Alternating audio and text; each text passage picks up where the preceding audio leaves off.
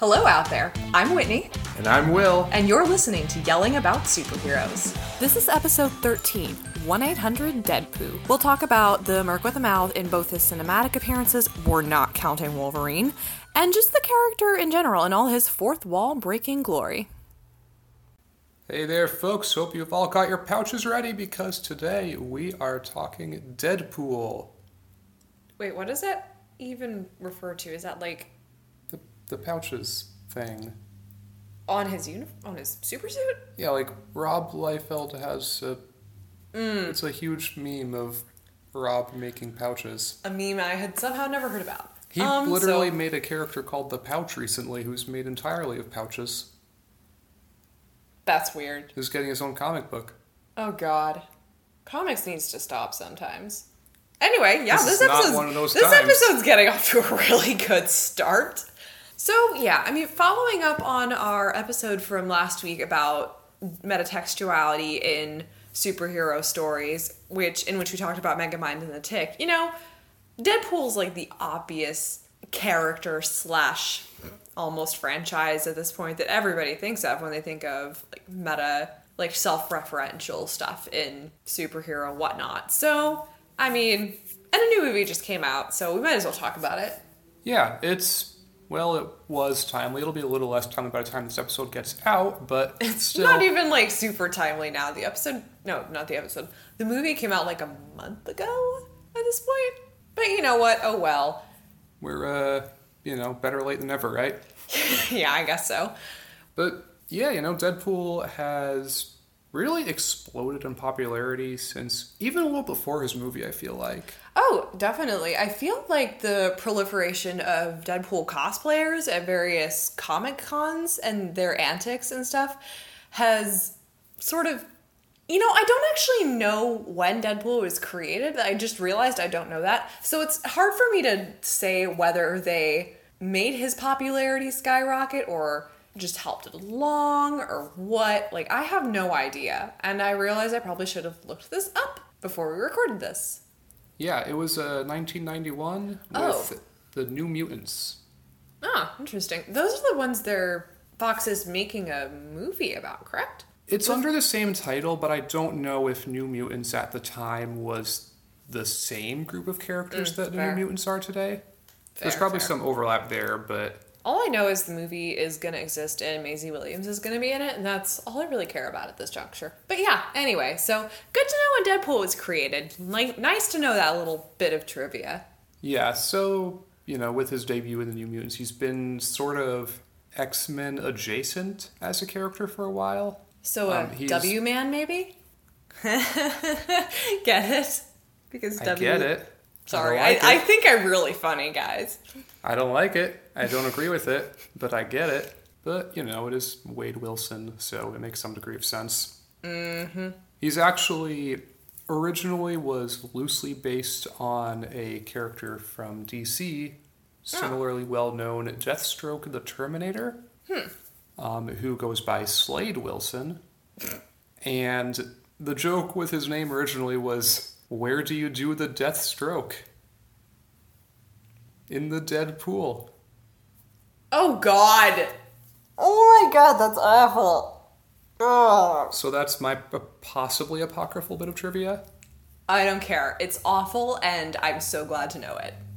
But, yeah, Deadpool in both the movies and I guess sometimes in the comics is not unique, but a little bit unusual among superhero characters in his... basically what boils down to medium awareness. Yeah, definitely. He knows that he's in a comic book, and it varies a lot, I feel like, depending on where he's appearing in, but sometimes... Probably who's writing him, too. Yeah. Like, in his own comics, Deadpool will, acknowledge the little yellow boxes that appear and things like that. Mm-hmm. Even in some crossover books, he's still, a little more... meta commentary going on than usual. Although there's also some more serious books, like at least some incarnations of X-Force, where he's still a more humorous character, but at least in those books isn't directly breaking or acknowledging the fourth wall. It's interesting, I think, some of the ways that varies a little bit. And I think it's interesting also that they carried it over so effectively to the movies, because that is a pretty iconic part of his character at this point. And yeah, definitely. Before the movies, I was really skeptical that it could be done well on screen. I think we all were. Yeah, but... Except for Ryan Reynolds. Ryan Reynolds was not skeptical at all. I feel like Ryan Reynolds had very good reason to be skeptical after the Deadpool and Wolverine. True. Very true. Oh, God. Yeah, that was abysmal. But, suffice to say they pulled it off in pretty spectacular fashion with that first movie. Mm-hmm. Okay. I don't know. I will say, the first I ever learned of Deadpool, it was, oh God, it's the most random memory, but my dad was watching some sort of cartoon. It might have been one of the X-Men cartoons from like the 90s or whatever. Maybe. I'll have to ask him about it. But it was some like fake infomercial thing starring Deadpool, and they were, telling the viewers to call the number 1-800-DEADPOO, and it's like, that's not his name, the letters just turned out that way or whatnot, in a very sing-songy voice. So that's my literal first memory of Deadpool as a character, and I feel like it very much like it's appropriate somehow. That's good. I know. That's actually like one of the... I'll have to try to find that clip on YouTube or something for you to see, because I swear to God, it seems like it's so ridiculous that it's the kind of thing you would swear you just imagined or dreamed, but I swear to you it's real. And I will find it. That's interesting. I have no idea what it could be from, but I will find it. I'll ask my dad. Yeah.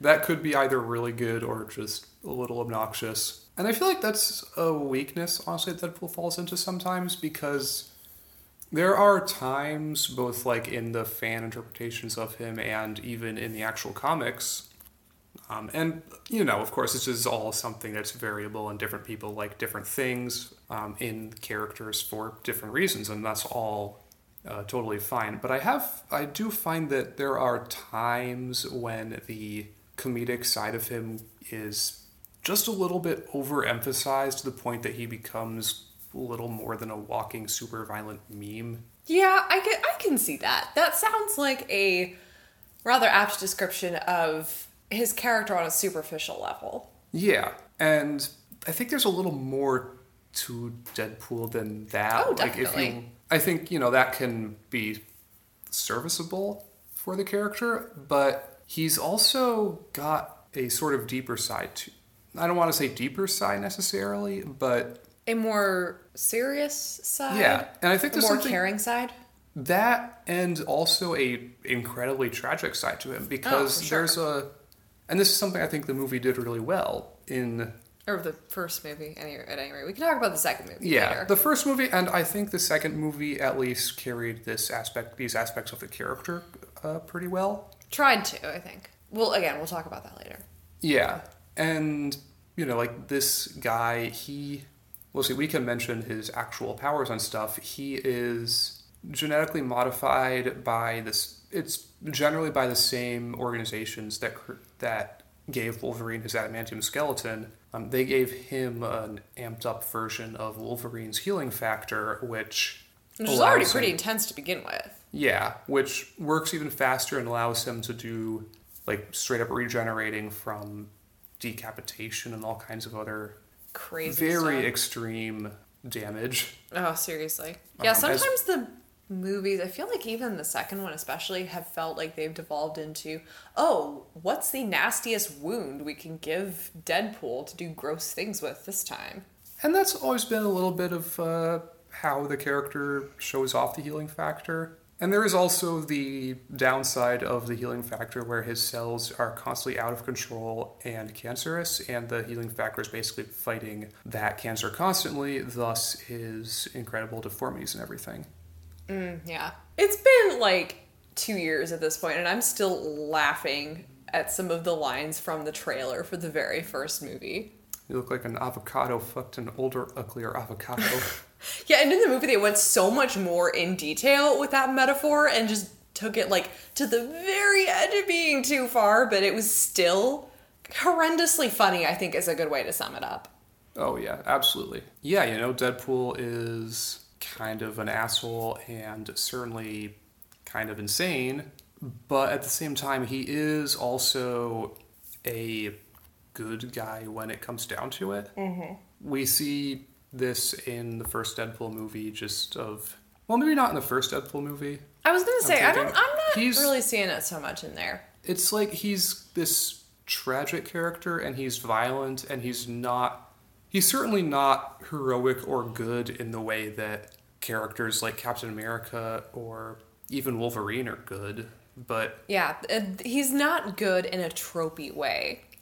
Yeah, like, he does not really fit any expectations of, like, you know, the superhero story. Like, he didn't fit the American monomyth in the slightest. Yeah.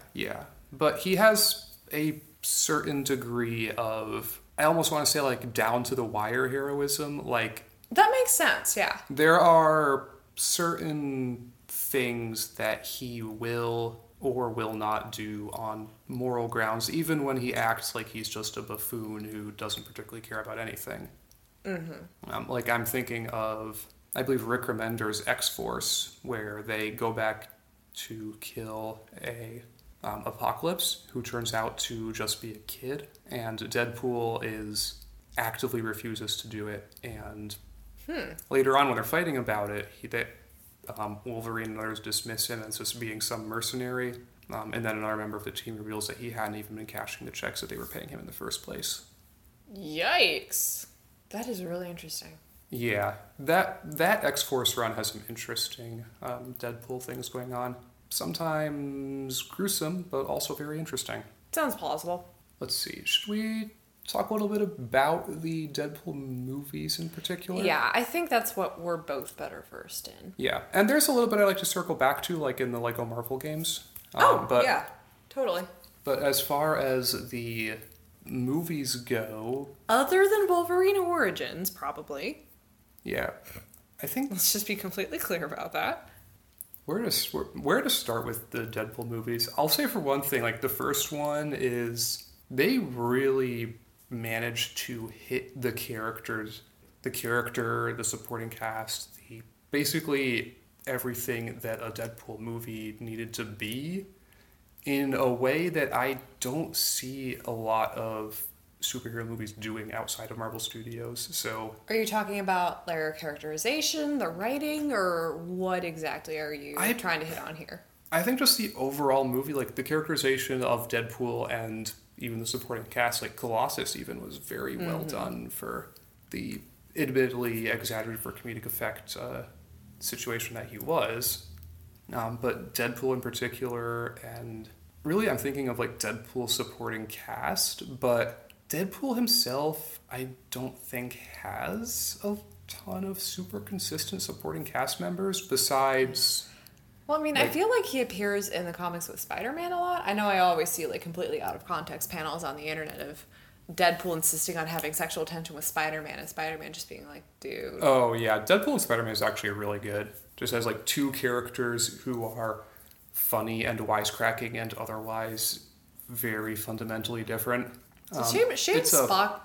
Very interesting dynamic. Shame Fox didn't acquire the rights to Spider-Man. We could have had that movie. You really think we'd have a Fox Spider-Man movie that was good? Okay, fair. That's fair. Look, all I'm gonna say is I don't think I'd want to trade Homecoming for anything. Yeah, I am with you there. And so anyway, we're talking about the movies and we kind of got a little off track. Yeah, I was thinking more specifically at Deadpool supporting cast, which I don't even know that he has very much of one. Does this movie almost, like, invent a supporting cast for him? Like, was Negasonic Teenage Warhead around at all in the comics before? Negasonic Teenage Warhead in the comics is a completely different character with really no relation to what she is in the movie at all. You know, Colossus is just an X-Man and is mostly there as a stand-in for the insert generic heroic X-Man. I feel like most of the characters Deadpool interacts with, as far as what I've read, is Cable, obviously, who doesn't come in until Deadpool 2, and then other X-Men related characters who are usually in whatever X-Force or X-Men thing he's interacting with at the time. That's fair. Wolverine is a pretty common one for obvious reasons. Yeah. But I don't know if there's any Aunt May or Mary Jane sort of characters in the Deadpool mythos. Like, Vanessa is, I'm pretty sure, based on a comic character, but I don't know enough about her to really judge that. And Cable is really the only only other one I know who is specifically very closely associated with Deadpool. Yeah, that's interesting. But I do think the movie did a very good job of establishing, in some ways, a new supporting cast that plays off of him interestingly. Yeah, for sure. Like, for sure. what was the blind old woman's name? Oh, God. Oh, crap. I can't remember now. Al. Al? I think that was her name, wasn't it? I don't know, maybe. Yeah, there's a few interesting things I remember with the Deadpool movies. Like, one of them is, like, I don't know if I'm making this up or not, but it seems like there's almost a differential between the Deadpool and Wade Wilson. Like, when he has the mask on, he's a little more meta commentary and fourth wall breaky than he is when he's just Wade Wilson, even with the deformed face and stuff. That's interesting. That's not something I thought about before. Although Wade is definitely, like, all wisecracky and stuff from the beginning. I love the opening scene of the first Deadpool movie so much, where he, like, busts in to screw that dude up and, like, just grabs... he grabs, like, the slice of pizza and talks about pizza for, like, a solid 2 minutes. Oh, yeah. Yeah. And it turns out, and this is another part I really love, that he was harassing this dude because the dude was harassing some, like, teenage girl or something. And Wade was, like, literally stepped the entire hell off and got him to back off. Yeah. And when that was revealed, I was like, yes, this movie is going to be good. Yeah, that actually, I think, kind of showcases early on his generally being more or less decent enough. Yeah, much more of a decent person than he thinks he is. Oh, that's absolutely the case. Yeah. Like, he has this completely screwball sense of humor, but he definitely not only looks out for the little guys, but knows exactly who the little guys are. Like, he gets what's up. In the first movie, at least. I have thoughts on how that plays out in the second movie, but again, that'll be later. Yeah. And he's incredibly over-the-top, violent, and deadly, but also it's generally considered to be against people who, I'm going to use, like, air quotes here, deserve it. Yeah, and... Which, is not the sort of thing that holds up in real life, but for the purposes of a movie like this one, it carries well enough. Yeah, and, I feel like we've kind of wandered into the subject of Deadpool's particular sort of system of morals anyway, so I actually want to talk about that for a second, because this is also, overall, one of the things I appreciated most about the first Deadpool movie was that Francis, what name does he go by? He doesn't go by Francis. He calls himself Ajax. Right, Ajax. That was it. I knew I knew it, but I couldn't remember. I believe it's based on a comic character, but I don't know any details about him. Yeah, so Ajax is demonstrably a horrible human being. He shows absolutely zero regret for any of his completely heinous actions. But, nonetheless, conventional superhero genre morality would have the heroes bring him to some weird nebulously defined notion of justice that's never really explored, instead of actually... It's usually jail. Stopping him. But you see what I'm saying, though. And Deadpool is just like, no, screw that, and just shoots the guy. And he literally says as much, this guy was terrible. There was no way he was ever gonna stop being a terrible person. And I can't remember if he actually says that if he had let Francis go, future harm Francis did would have sort of been his fault. But see, that's an extension of what bugs me the most about Batman, incidentally. Like, good God, just kill the Joker already. I'm sorry, but the Joker has never shown, much like Francis, never shown any, let me finish, any regret for his actions, as far as I can tell. And every time Batman saves the dude or just, like, prevents him from dying somehow, even if it's only saving him obliquely, every single time the Joker goes on to cause more harm. How is that not Batman's fault?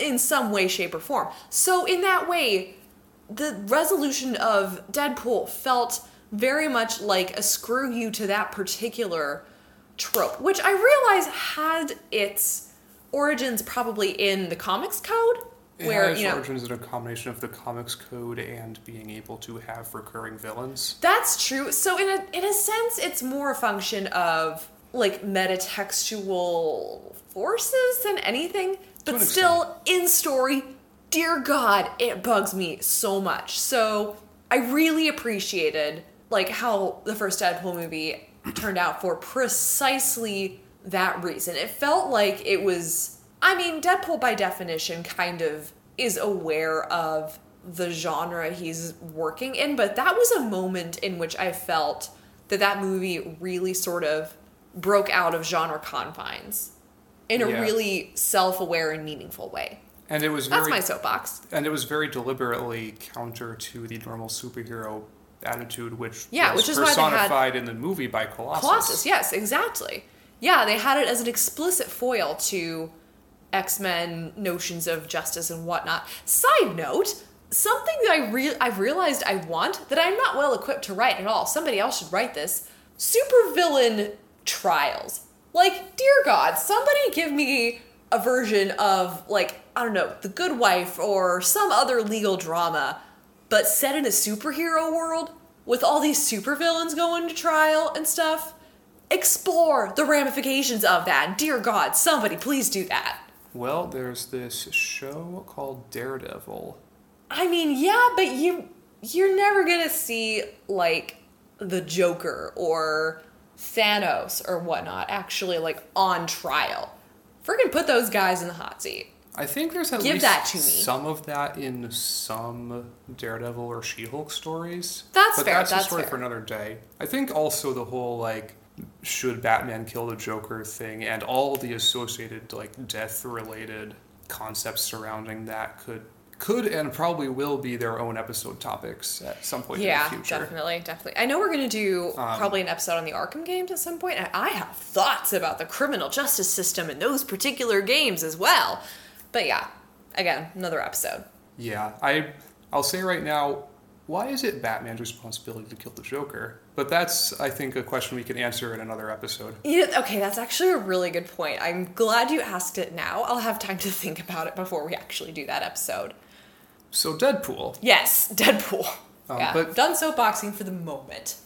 But yeah, and I think that's something that works primarily, maybe not primarily, but at least in a significant portion because the movie goes to great lengths to show exactly how terrible Ajax is. Or I should say Francis. Because that's his name, right? Yeah, Francis. But in a sense, like, how much more awful is Francis than your average, run-of-the-mill mad scientist dude? I almost think the thing that sort of cements Francis as beyond redemption is when doesn't he explicitly say that he feels literally no emotion and can therefore feel no guilt for his actions? That sounds familiar. I honestly don't remember. I'm pretty sure he does say well that. It's been a while since I've seen the first movie too. That really makes it clear that there is no, moment of self-reflection for this dude. There's nothing like that in store whatsoever. I don't know. I feel like they have to include that, and like, I don't know. I think they actually also make it explicit that that's a mutation that Francis has. I don't know. I could be wrong about that. But making it so that the dude is literally incapable of anything approaching redeeming himself, explicitly, like, canonically out straight out of Ed Skrein's mouth, I feel like the morality would have been much less cut and dry. The morality of Deadpool subsequently killing him, if they hadn't made that clear. I don't know. That's interesting. Or maybe on the flip side, they're just putting words to what they think surely every mad scientist trope in superhero movies or comics must be actually thinking. Maybe they're just actualizing what they see in the trope. I don't know. I think it's hard to tell. Yeah, that's an interesting conversation because I think there's a few different things we could unpack with that and the morality of killing a person who is literally incapable of remorse, almost as like a Incapable of remorse and capable of gigantic amounts of harm. yeah, Like, yeah. it should be reiterated that, dear God, this guy screws people up badly. Yeah, and there's I think probably a lot to be discussed there. Yeah. I also want to give a shout out to Wade and Vanessa, specifically in the first movie, for Aw. just being really creatively and like faithfully to the characters done. Yeah, yeah. You know, like their whole holiday montage Oh, was God. an interesting blend of feelings, but also very like actually sweet and stuff. Yeah, yeah. You know, like it's over the top and very unequivocally R rated, but it's also got real emotional weight to it. Yeah, like you can tell these two really, really like each other. A lot. It's like, in They Parks and do Rec, make I that love you pretty and I evident. like you. It's clear that they have multiple layers to that relationship. It's not just the, R-rated passion or whatever. They genuinely enjoy each other's company. Yeah, and I And thought I it was love that so much. yeah, and I thought it was very interesting that for a character as who seems at first glance as dramatically unwholesome as Deadpool, that they would include a relationship like that. Yeah. Yeah, and I think that kind of goes back to, him being this smarmy, medium aware, mild asshole on the outside, but like a genuinely caring person on the inside. That goes back to what you were talking about earlier. Yeah, yeah. Like, would I think say that so. was their way of seeing and honoring that aspect of the character, at least in that movie. Yeah. All right. So I think that we've covered that. Like any specific to the first movie notes that we've had. I mean, yeah, I think so. Yeah. Okay, Actually, okay. before we get to the second movie, I kind of wanted to take a brief timeout for the Lego Marvel Superheroes Yes, game. yes, you did say you wanted to return to that later. Go on. Because that game actually has Deadpool in it pretty prominently. Not as a like main character in the story, but like, and this is interesting just in that Lego Marvel is very obviously a game for kids. Mm-hmm. You know, it's 100% G rated, everyone's little plastic figures and all that. And for all that Deadpool as a movie needed to be R rated to be a faithful adaptation, I feel like they actually did a pretty solid like G rated Deadpool in that movie. Really? It's not a movie, though. In that game. Right. Yeah. Can you play as Deadpool? Yeah, I mean, it's a Lego game, so you can play as everyone. Right. But it's like Deadpool, A, has a little cameo appearance in all of the like main levels of the game, but also every single side level of the game, which are, shorter bonus level type things with a different set of characters and situation, all feature Deadpool as the dude narrating the intro and Oh, the that's ongoing great. mission of all That's of them. great. And there's like a little helicarrier. There's a little Deadpool's room on the helicarrier, which has all of your collectible things on it. And he's generally still has this medium awareness and is talking directly to the viewer and is still sarcastic and entertaining. That's great. And also, when you run out of health when you're playing as Deadpool, because it has the healing factor power, you basically become temporarily a little Lego skeleton with a Deadpool mask and swords, Oh, which man. is great. Yeah, now you've really made me want to play this game. Congratulations. Yeah, He's been on me to play it with him for like months now, pretty much. we might have an episode eventually about even maybe not specifically about the Lego Marvel, the Lego superhero games in general, but we're definitely gonna play through them, and that might influence future episode things. So now is it time to talk about Deadpool 2, do you think? Or have you said your piece on the Lego games? That was so bad. Oh my god. I'm gonna say yes. Okay. And yeah, I'll let you start with this besides the things I'm gonna say like right here, because I know that you have very significant problems with the Yeah. movie, which Or wait, you know, do you want to say what you want to say first? Because I have another soapbox on this, guys. I'm gonna let you take over in a second because okay, yeah. You know, you've talked about your issues with it already, and in our private conversations, not on the podcast. Yeah, and I really do see your point with pretty much all of them. You know, I think I was not as harsh on the movie as you were, but I do think that the first movie was probably better than the second one was. I'm not going to say I think the second one was bad, but I think that, you know, as we've discussed, it does have a certain degree of issues to it, but I think it also does other things very well. Like Domino. Domino was wonderful, and also Zazie Beetz is gorgeous. Just saying. I love her already. I don't know anything about her, but I love her. Anyway, that's me being incredibly not straight. Domino's great. Oh, she's wonderful, though. Best part of the movie, easily. And I feel like Deadpool himself would actually agree with that. Probably. Except he's totally skeptical of her superpower at first, but... I think it was reasonable to be skeptical up until the point where she landed on the giant inflatable panda. Yes! Oh my god, that was just the cutest moment. I think I saw somebody draw really cute fan art of it on Twitter. I think Gail Simone retweeted it. That's great. Oh, it was so good. So good.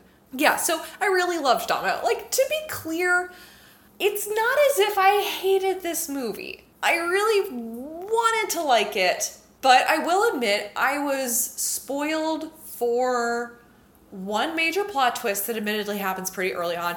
Yeah, it should be said that there will be hella spoilers for Deadpool 2 from here on out. So if you haven't seen the movie and you don't want to be spoiled and somehow already haven't been spoiled by the internet, then stop listening right now. Okay, well, I've given you enough time to hit pause, I think. Mm-hmm. So the first main problem I have with Deadpool 2 is that Vanessa gets killed, and it kind of sucks.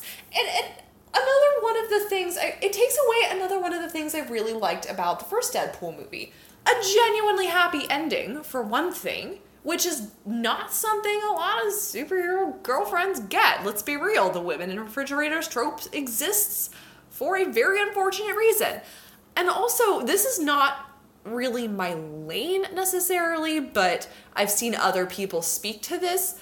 I think by and large, Vanessa was actually pretty positive representation for sex workers. And to have her killed within like the first freaking 10 minutes of Deadpool 2 after getting like a weirdly cinematically happy ending in the first movie. Ouch. Just ouch. That's smart. And to make it worse, to sort of like add insult to injury there, that happens before the sort of introductory credits of the movie. So you remember how in the first Deadpool movie they just riffed off the actual cast members and and made all sorts of like metatextual jokes in the credits? Yeah, the slow-mo thing as he's crashing into the van. I forgot about that. Yeah. And Ryan Reynolds, really amazingly done. I know, and Ryan Reynolds was God's perfect idiot in those credits, and it was really funny. These credits were almost lampooning the fact that they had just killed Vanessa anyway, because it was like, I don't remember how they worded it exactly, but it was like, wait, did they just kill her? Seriously? And like a whole freaking 3 minutes of that, which felt like them poking fun at the kind of not so good thing they'd just done to one of their most prominent female characters. And I was just like... Written by the real villains. I mean, yeah, but them attempting to be self-aware about it doesn't necessarily negate the fact that they still did it and it was still like not super good.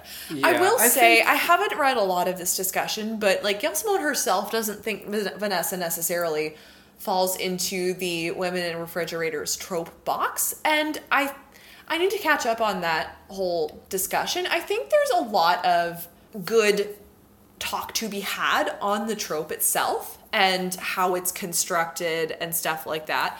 With that said, though, just because Vanessa's death doesn't fall into a particular tropey checkbox that happens to be a common one, doesn't mean it wasn't crappy.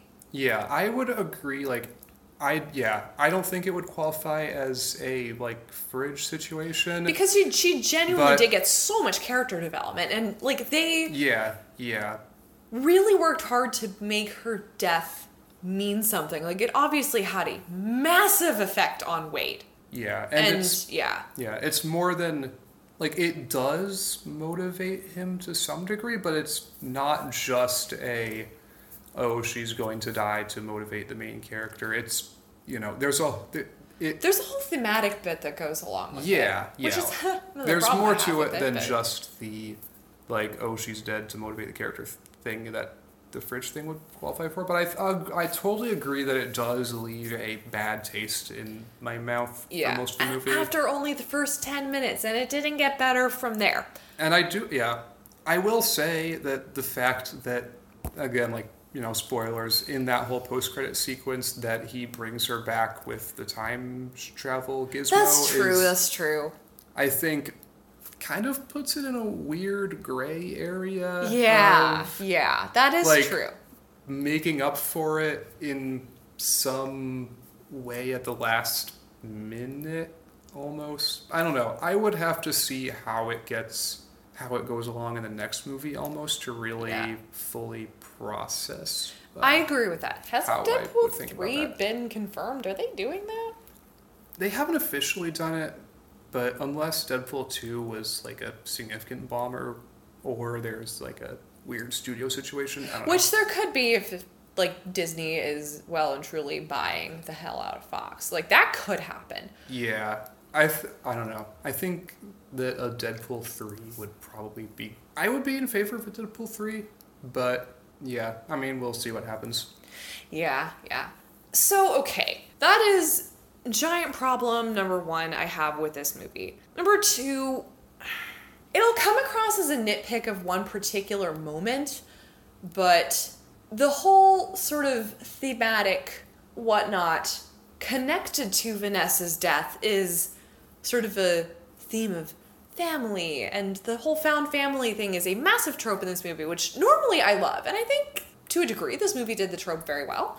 But Vanessa has this one line, and it just absolutely sticks in my craw. She says something like, she and Wade are talking about starting a family, and she says, kids give us a chance to be better than we are, and I see what she was getting at, kind of, with that line, but also, good lord, children are not your effing redemption arc. They're not like, I don't know, that line had the effect for me of characterizing kids as means to an end rather than like their own complete separate people. And I just really didn't like that attitude at all. So that really bugged me. Yeah, I see where the issue comes from, although I feel like the fact that they're talking about a kid that isn't actually its own separate person at the time, kind of... I don't think that does anything to help. I really don't. Because, like, even if the kid being discussed doesn't exist yet, at this stage, they are planning to make a kid that does exist. And that kid will still be its own person, even though it's a hypothetical entity at this point. And I feel like they were just approaching things with kind of the wrong attitude, almost. They shouldn't do right by their hypothetical future kid to make themselves better people, or to like... I don't think the idea is that they make themselves better It was people. really badly phrased, and it kind of like gave that impression. I think it was badly phrased, but I don't think it's supposed to mean like... Yeah, like, be that good to your kid for the it's- sake of your kid. Yeah, I don't think it means like an ultimately selfish thing. I think the idea of when she says being better than we are, I don't think that necessarily exactly means making themselves better people directly. I mean, to a degree, like, I really want to interpret that more charitably, but I don't know. The selfish interpretation still seems the most obvious interpretation to me, and that just absolutely did not sit right with me at all. And it made the whole, like, rest of the movie and all the interstitial scenes with Vanessa in which Wade is dying and or dead ring really hollow. Even more hollow than they would have even if it had just been Vanessa being unjustly killed. I'm not sure why that one line affects it that much, but I don't know. Maybe it was just me reacting to things in a very particular way. I don't know. That whole emotional subplot just did not work for me at all. And I can pretty much trace it to those two factors, which really just, it kind of sucks because I loved them as a pair in the first movie. And it feels so jarring to just not be into their emotional moments on screen. I'm just like, what is going on here? So that's my second problem with the movie. Potentially, again, a minor nitpick. Potentially a very particular personal reaction. I don't know. Third one, and I really hope I articulate this decently well. Gonna go back to the first movie for a second. In a sense, you can interpret the first Deadpool movie as being about abuse and abuse survivors. There's no bones about it. What Wade had to endure in Francis's, House of Nightmares or whatever, like, that was unquestionably, like, hardcore abuse. And the movie ended with Wade killing his abuser, which sort of brings an extra almost level of poetic justice, I guess, to the resolution of that movie. So coming back to the second movie, they attempt to tackle a similar subject, but they don't really, it's off. It just doesn't work. I can trace the problems to a couple different sources, I think. Like, number one, I feel like Deadpool's characterization regarding, what's the kid's name again? Not Fire Fist, but Russell. That's the name. Sorry. I'm really bad with names today for some reason. I forgot it too. Yeah, at first, when Deadpool is going with Colossus and Negasonic to intervene at the school, quote-unquote school, he has that moment where he turns to, I think it's Colossus or maybe it's a police officer, and goes, no, the kid's been abused. You can tell. You can always tell.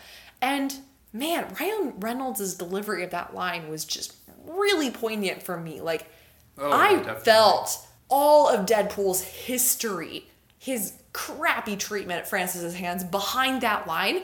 That was a really poignant moment for me. But then, I don't know, And he does kill, like, one of the abusers right there, doesn't he? Yes, he does. And that's a way in which the movie sort of upholds the sort of ethos of the first movie. But then the rest of the movie doesn't always deliver on that. I'm thinking of, in particular, the bit in the prison when Deadpool is fighting Cable, and Deadpool's like, I don't give a shit about the kid or whatever, and the kid hears. I keep thinking about that line and wondering if Deadpool was just saying it to, I don't know, appear all tough in front of Cable or piss Cable off or whatever. But I don't buy Deadpool not giving a crap about this kid. Well, yeah, obviously. That's made pretty clear through the whole movie that he does actually care about the kid, no matter how much he doesn't want to admit it.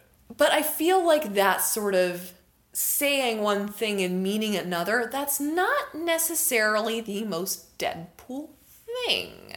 There's not enough sincerity there for me to really feel like it's accurate to Deadpool. Okay, I'm remembering, I have not read like any Deadpool comics at all. Disclaimer, sorry. But I'm remembering this one segment, I guess, of a Deadpool comic that I saw in, picture form on the internet, in which Deadpool stops a girl from committing suicide by jumping off a tall building, not by, spouting platitudes at her, like, oh, everything's gonna be okay or whatnot.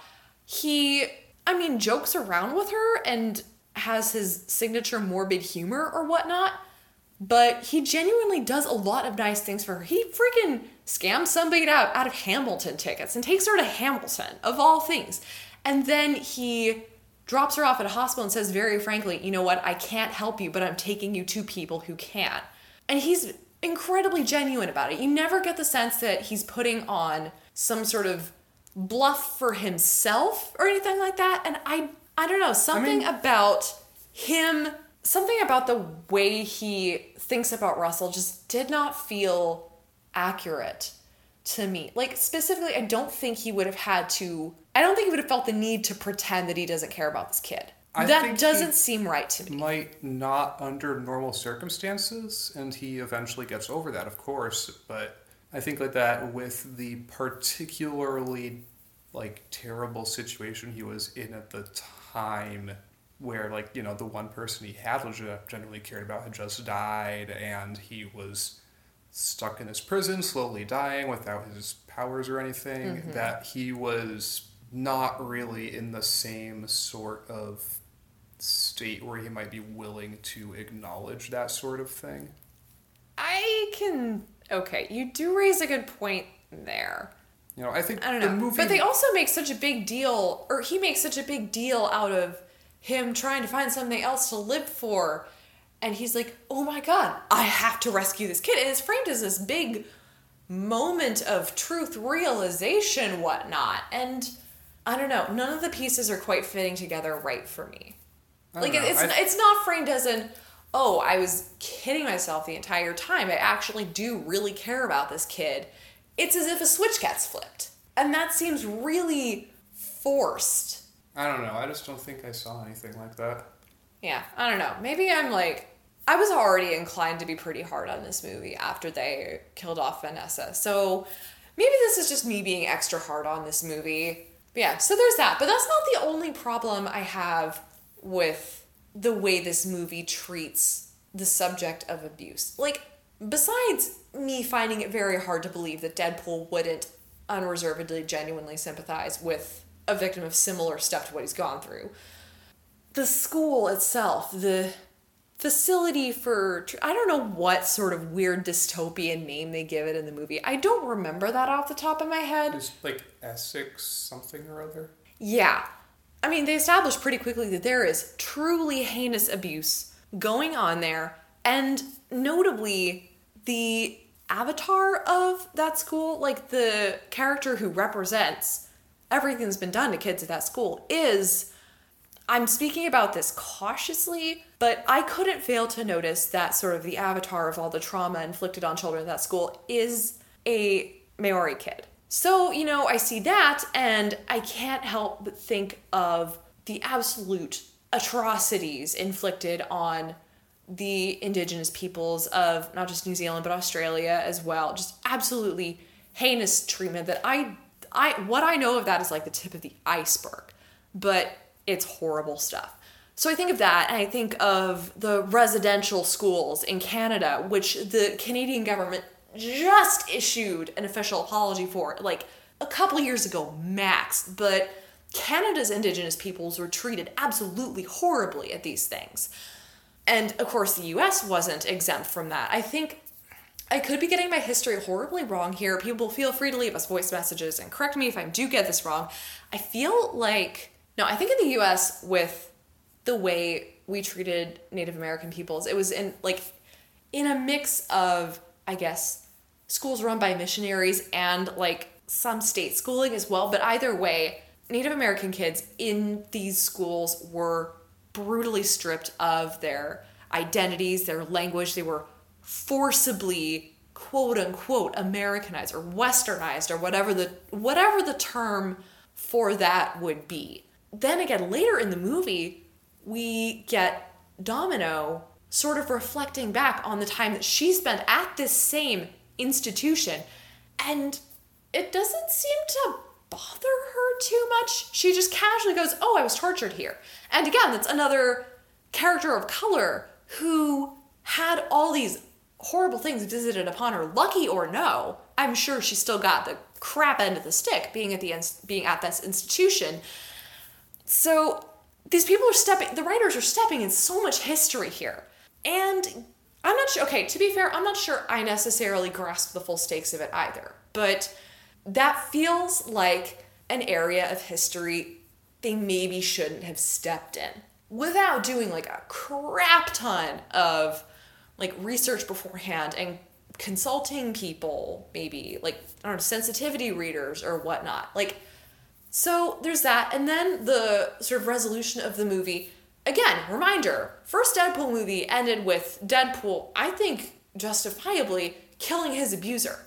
And then second movie ends with Deadpool convincing Russell not to kill his own abuser, the schoolmaster who's visited so much hell upon him at only 14 years old, too. Good God. I don't know. I feel as if the core moral systems of these movies are almost at odds with each other in a way that I'm not sure can be adequately explained. I don't know. I'm having a lot of trouble with it personally. That's me. Yeah. So that's my big soapbox about Deadpool 2 and the problems I had with it. I wanted to like this movie. I wish I could have liked this movie, you guys, but... So yeah, it's kind of disappointing given how much I liked the first one. It's... Again, right soapbox. then. Yeah, soapbox done. Stepping off the soapbox. So I think I definitely see where you're coming from with all these issues, and I think that they probably add up to the reasons that I didn't have as much problem with the movie as you did, but I do think it didn't quite live up to the charm of the first one, and that some of these things might be part of the reason why. I mean, I'm not really qualified either to talk about the racial undertones of the Russell's actor and the abusive school situation. Yeah. Although it doesn't necessarily seem fair to me to use a single character played by a Maori actor as the avatar of... Not avatar, but as a representative of all native population subjugated by colonization and abusive schools. But I mean, given how vanishingly little representation of really any indigenous peoples there is on screen in general, it's kind of hard not to, in a sense. And also, this is history they'd be stepping in no matter how many characters of that particular ethnicity were on that screen, no matter what. They'd still be stepping in it with their particular choice of plot lines. Possibly, yeah. And I think I think that's certainly something that should be included in certain interpretation, because this is still touching on the very long-running X-Men theme of allegories for marginalized people of all sorts of different demographics. Yeah, and I have a problem with the whole allegory thing in general, but that is a topic for a whole other episode, because let me tell you, I could soapbox for ages on that. Yeah, but there's certainly a precedent for drawing that sort of connection. And there's also, unfortunately, plenty of precedent for the allegories not really working, because past a certain point, the analogies completely fall apart. But yes, anyway. Yeah. One note that I do think is really cool. Sorry, I'll let you talk in a second. But in case you haven't heard this cool little nugget, the actor who played Russell, Julian Dennison, incorporated Haka motions into his whole fire ability. And I think that's really freaking cool. I was so excited to read that. That is actually really cool. Right?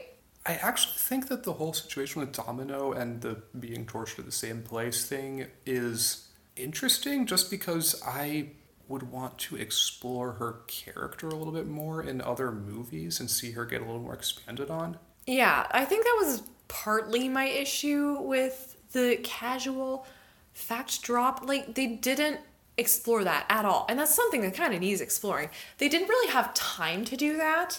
I don't know. Yeah, but I think we see a little bit of Domino's characterization, and she almost seems a little bit detached from things in general, possibly from her luck powers. I did get that sense. When she's signing up for X-Force, she's like, yeah, things usually work out. And I don't know, I am really interested to see this incarnation of Domino get a little more development and become a more rounded character, and let's kind of see if that might be some particular thing with her of maybe not getting particularly emotionally invested into things for one reason or another. That would be interesting to explore. Yeah, I'm going to be really interested to read Gail Simone's Domino run and see if that's a trait that comes across in those books as well, or if that's a Foxverse invention of sorts. Yeah, I don't know nearly enough about comics Domino. Me neither. To understand it, but I do think that the character in Gail Simone's run still has a lot of things in common based on what I've seen of Gail Simone talking about the movie as well, but yeah, is probably a nonetheless very different interpretation of the character, or a very different situation for her. Yeah. But Yeah, screw a Deadpool 3 movie. I just want a Domino movie. Like, yeah, actually, though. yeah, I'd be on board. Yeah, I think the whole situation of the like Deadpool killing his abuser versus Russell shown to not someone who shouldn't be killing his is a little bit. I definitely see how there's a sort of disconnect between the two movies there. Mm-hmm. And I think Russell is. I think there's enough pretty dramatic differences in the situations that it doesn't really necessarily feel like it's undercutting it there, but I do think that it could have stood to have a little more thought put into it. Mm-hmm. You know, like Deadpool kills Francis. I would almost want to watch the first movie again and really try to nail down exactly why Deadpool wants to kill Francis, because some of it definitely does feel like it's almost a revenge-driven thing. Yeah. Which is pretty similar motivation to why Russell wants to kill Mysterious, freaky, kooky schoolmaster dude. evil principal guy. But it's also, you know, in the first Deadpool, you mention him being like, you know, wanting to prevent Francis from causing other people any harm and Any things more like that. harm than he any already more harm, yeah. very much has. You Yeah, know, or and I think- at the very least pointing out that bringing him to this abstract notion of justice would have ultimately done nothing concrete to prevent Francis from screwing people over all over again. And I think that also there's a lot of Yeah. commentary to be made in that like justice system spin-off I proposed earlier about how well and truly screwed this world's justice system is. And I'm sure there is, but that's another episode's Yeah. topic. Yeah, but I think Russell going after the principal guy is similar in some ways, but still kind of a different thing than Deadpool going after Francis. And I think, like, you know, the fact that Russell's just a kid who is absolutely not fully, like, emotionally developed and all that. Mm-hmm. And Is Wade even fully emotionally developed though? Let's be honest here. I mean, you have a point. Sorry, did I but- interrupt your train of thought? A little bit. Sorry. But it's difficult to say, I think, whether there's really that much difference in Russell going on this rampage to kill the random principal guy versus Deadpool going on. I mean, he does very much go on a rampage of revenge to kill Francis. Yeah, and I think also, does he go on a rampage of revenge to kill the people who killed Vanessa? Or like the one dude who he didn't manage to kill the first time who killed Vanessa? Does he do that? I mean, the one dude he definitely goes after and, like, kills and stuff. He has the whole thing where he, like, grabs him on the street and gets hit by an ambulance. Right, yes, I remember now. So, yeah. And like, to a degree, there are merits to making movies and, you know, TV shows and whatnot that are about breaking the cycle of abuse. I can see the merits in that, absolutely. But to have this message espoused by somebody who has already gotten his very particular revenge against his abuser in violent fashion, it feels weird. It's jarring. It doesn't work. I see what you mean there, yeah. Yeah. But I don't know. I feel like the only difference I can think of to justify it is that Wade is an adult. Grown ass man. Yeah, he has killed people before. He understands what the Emotional cost of it is? to an extent, Maybe. yeah. Maybe Although it's like he kills with such impunity that, like, does he really, though? at the same time, I feel like Wade already sees himself as I almost want to say like a broken person, even. Yeah, I Like- can see that. And this is something I'm only just putting together now. Like, as far as killing people and the emotional trauma and disturbance that would come out of that, it feels like Deadpool has kind of done it enough and kind of resigned himself to however much of that he needs to do. Whereas he like sees Russell as somebody who could go down a similar path that Deadpool did, but might not necessarily have to, almost. Like, Okay, that maybe- makes more sense. maybe what it comes down to is even Deadpool sees commonalities between his situation and the kids, and he wants to find a way to keep the kid from turning out like him, even. Yeah? You know, like Traveler from the Future. No, totally, yeah. Because, like, you know, you have the whole thing of, oh, he kills this one guy, and then he becomes a crazy killing monster guy and does evil stuff, which you know, like, is there are more problems with that, too. I haven't even begun to parse that. Plot device, and that's, you know, still something that the people writing the movie are still the ones like deciding on all that. So that's kind of another and it's weird because that kind of connects to it does connect to Vanessa's whole badly phrased thing about kids give us a chance to be better than we are. Like, it's weird. I feel like they had all the pieces for a really gut-wrenchingly poignant message about, you know, abuse and the cycles thereof, but they didn't manage to put the pieces together very well, if at all. Yeah, I think I see what you mean there. Yeah, like they had, I think, most of the ingredients for it to work. It's just clearing up the writing and the characterization in a few really important places would have unified that whole message, made it so much more cohesive, not just in this movie, but between the first and second movies as well.